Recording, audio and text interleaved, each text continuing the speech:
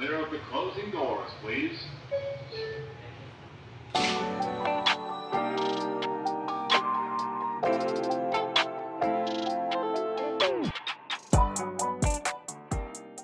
Hi, welcome to Bitchwick, a New York-based dating podcast where I, your host Mitchie, and my guests explore the complicated, fun, magical, and sometimes just downright fucked aspects of dating in New York City.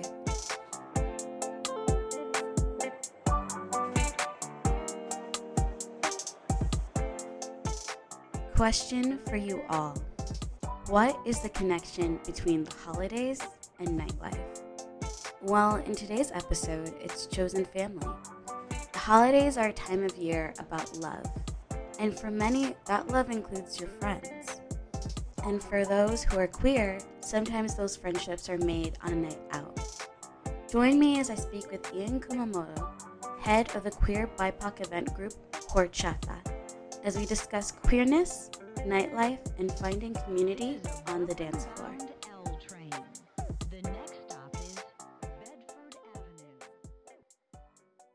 Amazing. So thank you, Ian, for coming on to today's podcast. If you'd like to introduce yourself.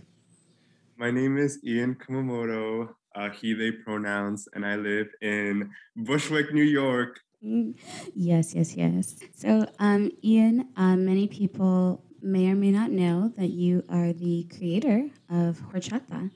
Do you want to speak more to what Horchata is for those who are not familiar? So Horchata is this Gen Z loose collective made up of people I've slept with. Just kidding. Just like friends and just like people that I've met throughout like my time in the queer community here in New York. All people of color, all queer, trans, and it was kind of created out of this need to just have a queer Gen Z space that is not like cis for like cis only. And even though there's all of these other parties like Poppy Juice and Bubble Tea, there's also this element of, you know, they were the generation above us and they've created something so solid and so amazing and something that I drew so much inspiration and I have so much love for. But I realized that there wasn't a lot for the Gen Z crowd, the early 20s people who are on TikTok. And that's where we just got most of our audience from. I literally got on TikTok, I think it was last June. And I was like, hey, I want to throw like a party for QT BIPOC. If anyone wants to come through, like come. It's gonna be at my friend's Tia's little like salon that she rents out for quinceañeras, which holds like 70 people. Cute. And I don't know if you were there, Michi. Were you there for that? I wasn't there that time, but I literally met you. It's almost our 1-year anniversary of meeting. So I met you during Thanksgiving, the Thanksgiving Horchata. The chosen family dinner. Yeah, I remember that.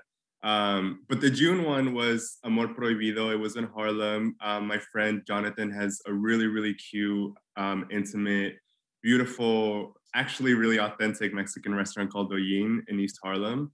Shout out to Jonathan. Yeah, shout out to Jonathan and Oyin.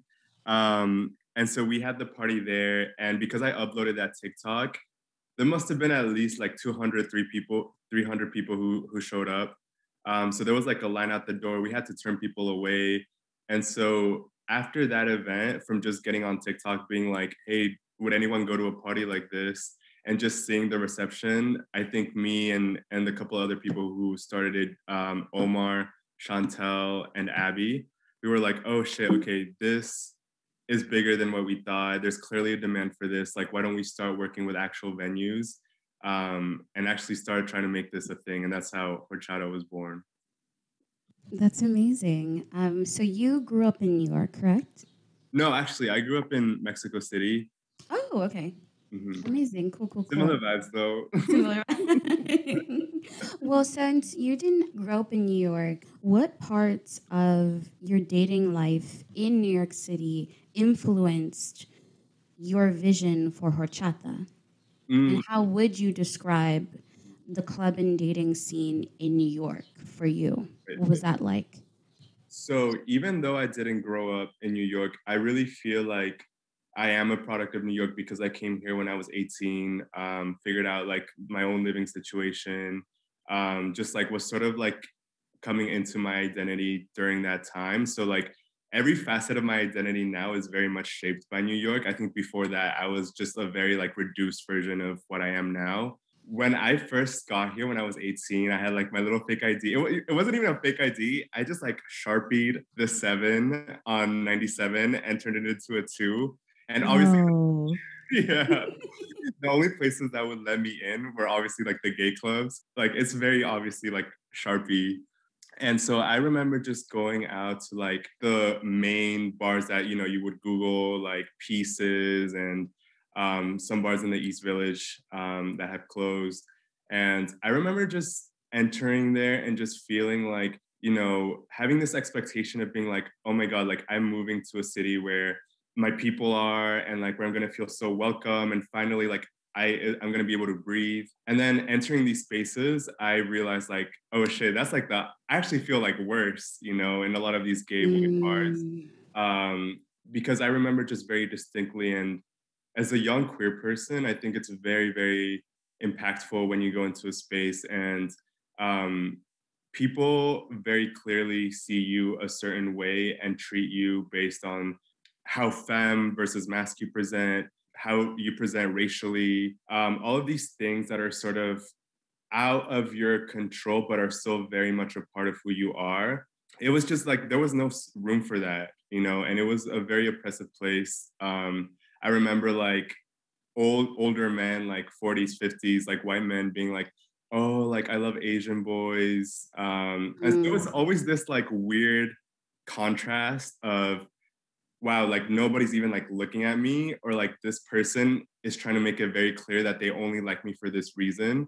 And so I think just like unfortunately because of those things, I did put myself in a lot of dangerous situations. I would hang out with people who were way older than me, who had like didn't give a fuck about my well-being, would give me drugs and like all of these things that I was sort of like doing because I really felt like there was nowhere else to turn to.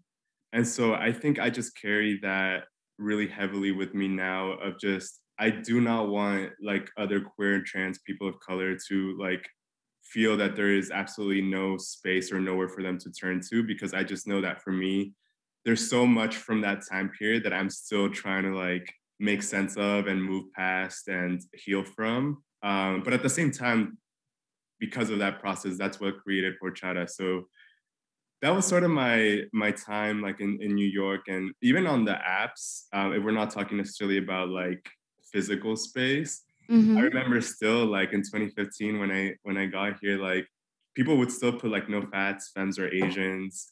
So it was just What? internalizing. Yeah, that shit was wild.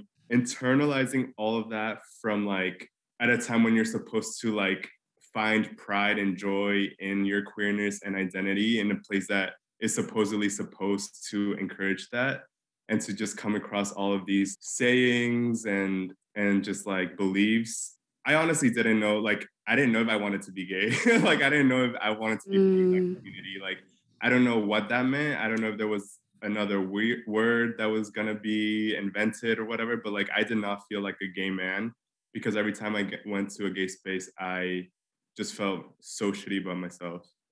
Yeah, and I think I'm so sorry that that was your first experience, and thank you for sharing that. I think it's hard to enter spaces when you come in with the idea that's like, oh, these are my people, this is my community, to ultimately not feel seen and to only be tokenized is so traumatizing. And, you know, it does put a lot of people of color in compromising positions because you want to be surrounded by like minded individuals who have a similar lifestyle to you. But ultimately, it makes you feel even smaller because it's like, wow, these group of people who are supposed to, you know, we're gay, so like we should be in community with each other, and ultimately, it makes you feel more alone because they don't see you for who you are. Yeah, definitely. And I think that has effects that I think we are going to still see and learn as, people who are our age, like come of age and start speaking Hmm. about these experiences of, what it was like to be a queer person in the 2010s when there was like such a wider acceptance of queer people, but there was no really talk of like, oh shit, like not all of us want to be a part of this culture that is purely about sex, is purely about how chiseled, how masked, how X, Y, and Z you can be. And I think we're still like fighting to make sense of that. And I think there's a lot of people who still have that like really deeply internalized, including people of color, including in, who they want to date, like there's a lot of queer people of color who still see dating a white person as like the ultimate achievement or goal. So it's a long and painful process. And I think all that work that we're doing individually and we had to go through, like now we're gonna have to go through collectively. And I think part of that is just talking about it of like, oh shit, like we all felt this, like we were all spoken to in this way. Like Hmm. that shit is not right. Yeah, thank you for all of that. So now that you've been able to kind of change the narrative on nightlife and create a community that is more reflective of what you've wanted and what a lot of queer people, a lot of queer Gen Z have been searching for, how has doing horchata changed your opinions on nightlife? Mm. Oh, that's such a sweet question. So I think one thing that I did learn about nightlife, now working in it, is that a lot of people take themselves too fucking seriously. Okay, that was surprising. Yeah. Just like a lot of clubs, like especially promoters, like someone called me a promoter a month ago. I was like, like, nah, that's like calling me an influencer, like just a radioactive word because I think meeting some other promoters and like the way that they like just some people who are in nightlife just very much care first of all about the money because there's a lot of money to be made in nightlife. You're pretty much just providing a space and people will like buy drinks and cover, so that's a lot of money in New York nightlife.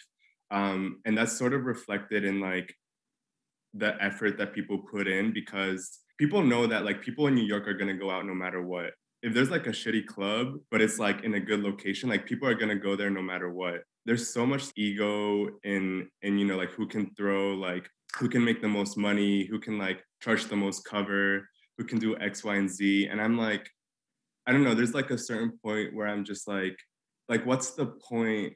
Like I just don't understand like what the motivation is outside of money.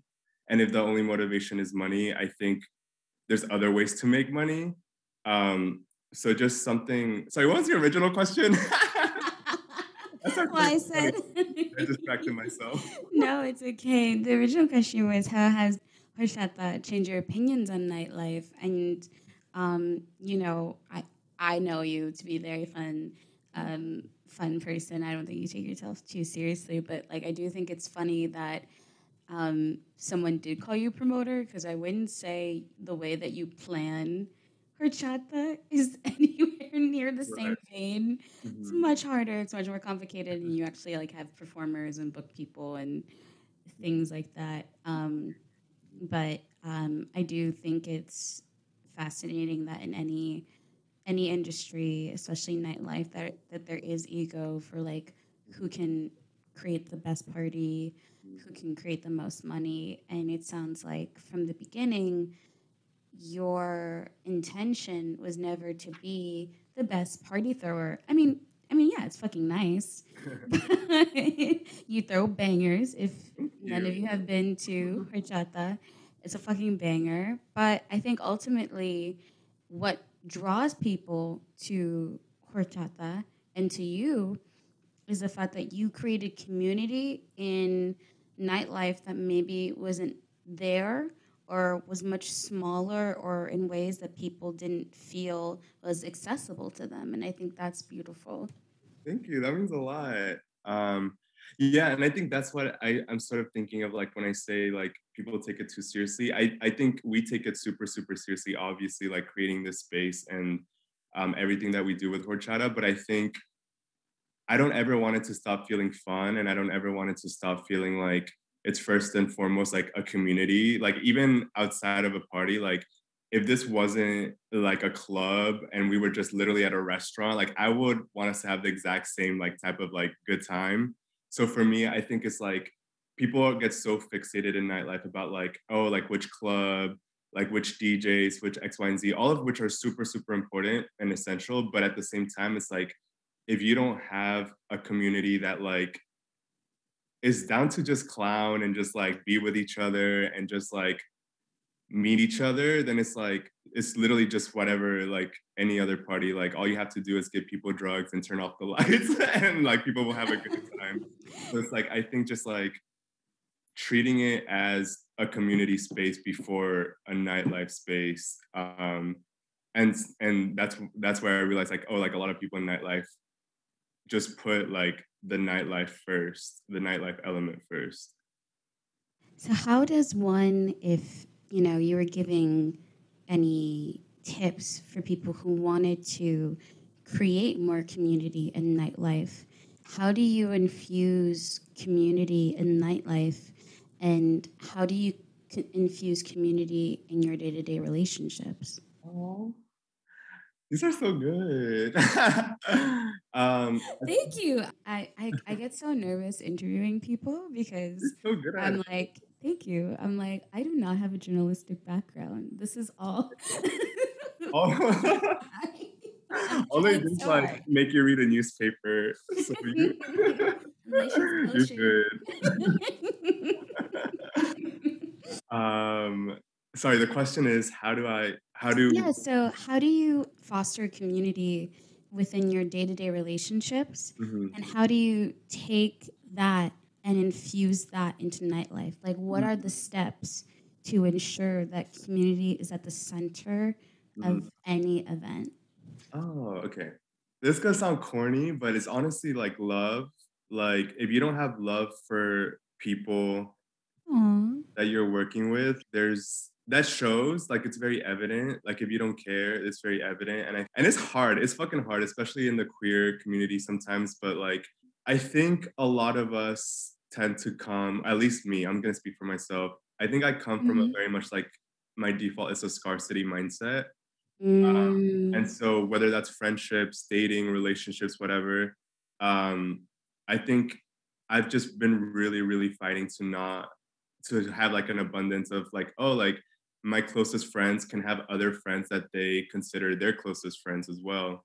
Mhm. Um, and just like going through this process of like a community is supposed to be an ecosystem when a lot of us were taught like we exist in a vacuum and we have like our best friend, our boyfriend, our our biological family, and those are the people that like we interact with in our lives.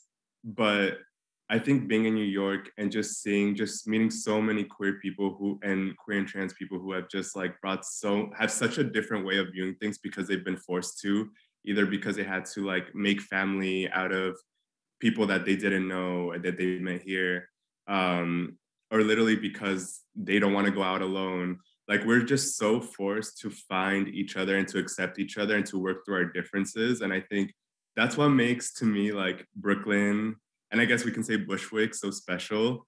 Um, Mhm. it's like just all of us are just like so hungry for family, and chosen family. And I think just leading with that idea of like I want to see my people happy, and that being sort of like creating an ecosystem of a group of people that just wants to see the other people thrive. I think that's what I think the essence of horchata is, because I think a lot of the framing around it is, you know, a lot of us don't are not welcome in these other nightlife spaces. A lot of us, this last event, for example, like Homecoming, like a lot of us didn't have a prom Mhm. experience that wasn't traumatic or stressful or humiliating. So it was like, how do we come around to like heal our inner child so that we can, instead of feeling like we're fighting other queer people or we're like it's me versus the other queer Latinx person, like how do we create a genuine ecosystem where like we all are rooting for each other? Because that's what white people are doing to each other. Like they're Yeah. rooting for each other. And I think we don't realize that like oftentimes like I had to like keep reminding myself and unlearning like my scarcity mindset of being like, oh, there can only be one queer POC party. There can only be like one person who does X, Y, and Z. And it's like, Mm-hmm. because there's like so many of us and all of us are so different and all of us are going to bring something different. Yeah, I think we grow up with the idea that there's not enough room at the table. Mm-hmm. And I think it doesn't help that we grow up with media where there's the token gay or the Mm-hmm. token black person Right. or, the token Latina. And there's always room at the table and there's always room for people to speak up and to add their opinions. And also, just because we all are part of the LGBTQ community, it doesn't mean that there aren't certain aspects of that community that have been fulfilled, and we all don't like the same things, nor will all queer things cater to all queer people. And Right. so it's great to add more and more activities or places for queer people to connect with each other and to be together and to hang out with each other, because they it might be lacking in certain areas that they haven't experienced that. Mm-hmm. Yeah, no, for sure. So how would you describe your chosen family? Because I think I met you, I don't know, I said earlier, I actually met Ian almost exactly a year ago when this episode will air. Hey, really? Yeah, Did you do that on live purpose? in November. That's so cute. At a chosen family Thanksgiving, I wasn't able to go back home to be with my family. And, I'm someone that has a complicated relationship with my family to begin with. And I decided to put myself out there, and I didn't know anyone at this chosen family Thanksgiving, but I went and I had the funnest time. And I met so many people that I am now friends with now, including Ian. And that was, such a life-changing moment for me in terms of my relationship with other queer people of color, because that was something that was lacking in my life. And so I wanted to ask you, what words would you use to describe your chosen family? Hmm. Ah, you make me cry. If you cry, it's okay because I'm not posting the video recording. Okay. So I'll just like tear up, but keep my Yeah, voice it's okay. level. It won't be on TikTok, or maybe I don't know, but like Oh my not God. not a part of you crying. Um, I would say, and I'm gonna qualify this because I know sometimes this word is like overused, especially with marginalized communities.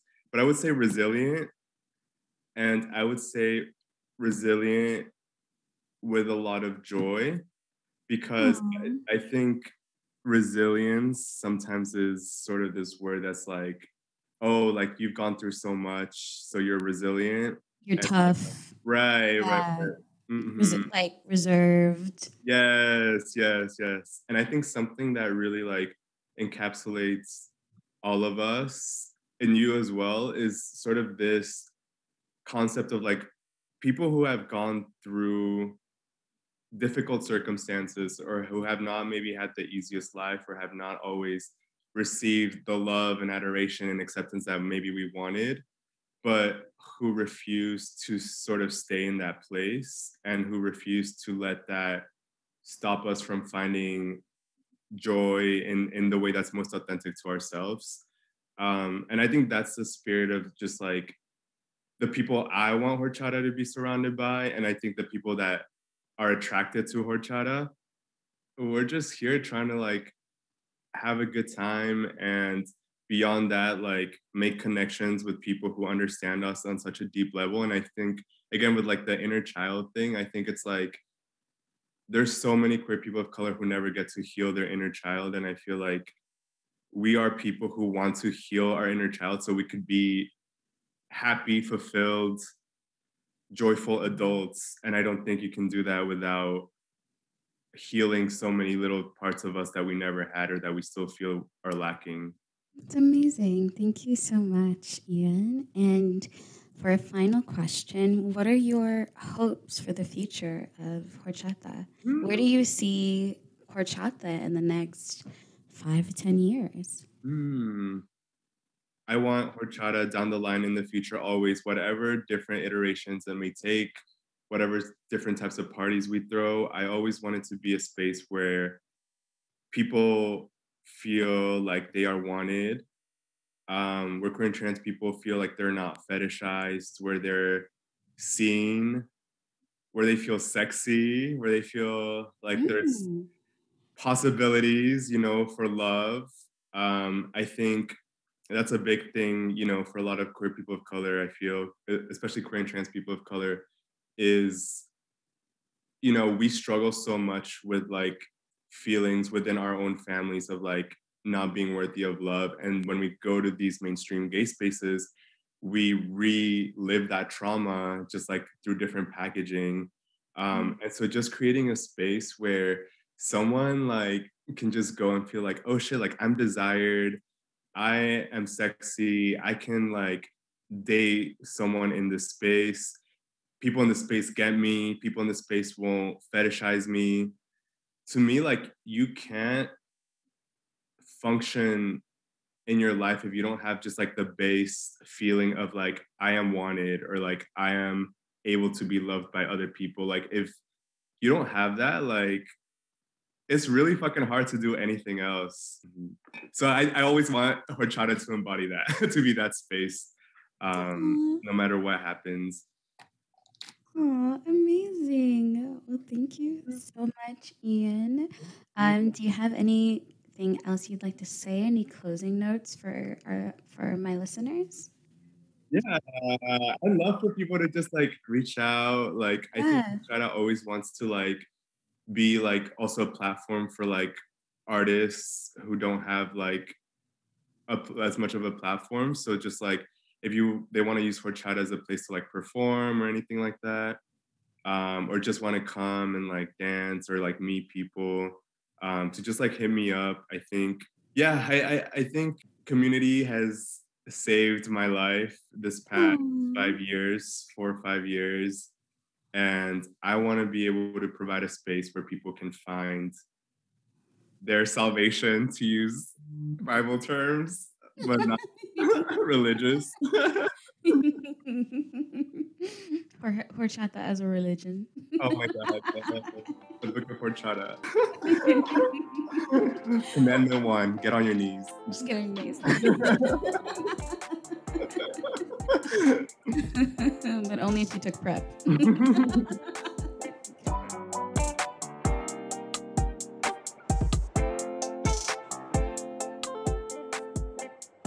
stay updated on all things horchata, please follow them on Instagram at horchata.nyc, or if you'd like to perform at a horchata event, you can also DM them on Instagram. Their Instagram is spelled WHORECHATA.NYC. To follow more of Ian online, head over to his TikTok, Chino_Cholo, or his Instagram, Kuma.Motopapi. To stay updated on all things Bitchwick, you can follow us on Instagram as well at Bitchwick Podcast. For sponsorship, please email bwpodcastnyc@gmail.com. And most importantly, don't forget to rate this episode and subscribe. Goodbye.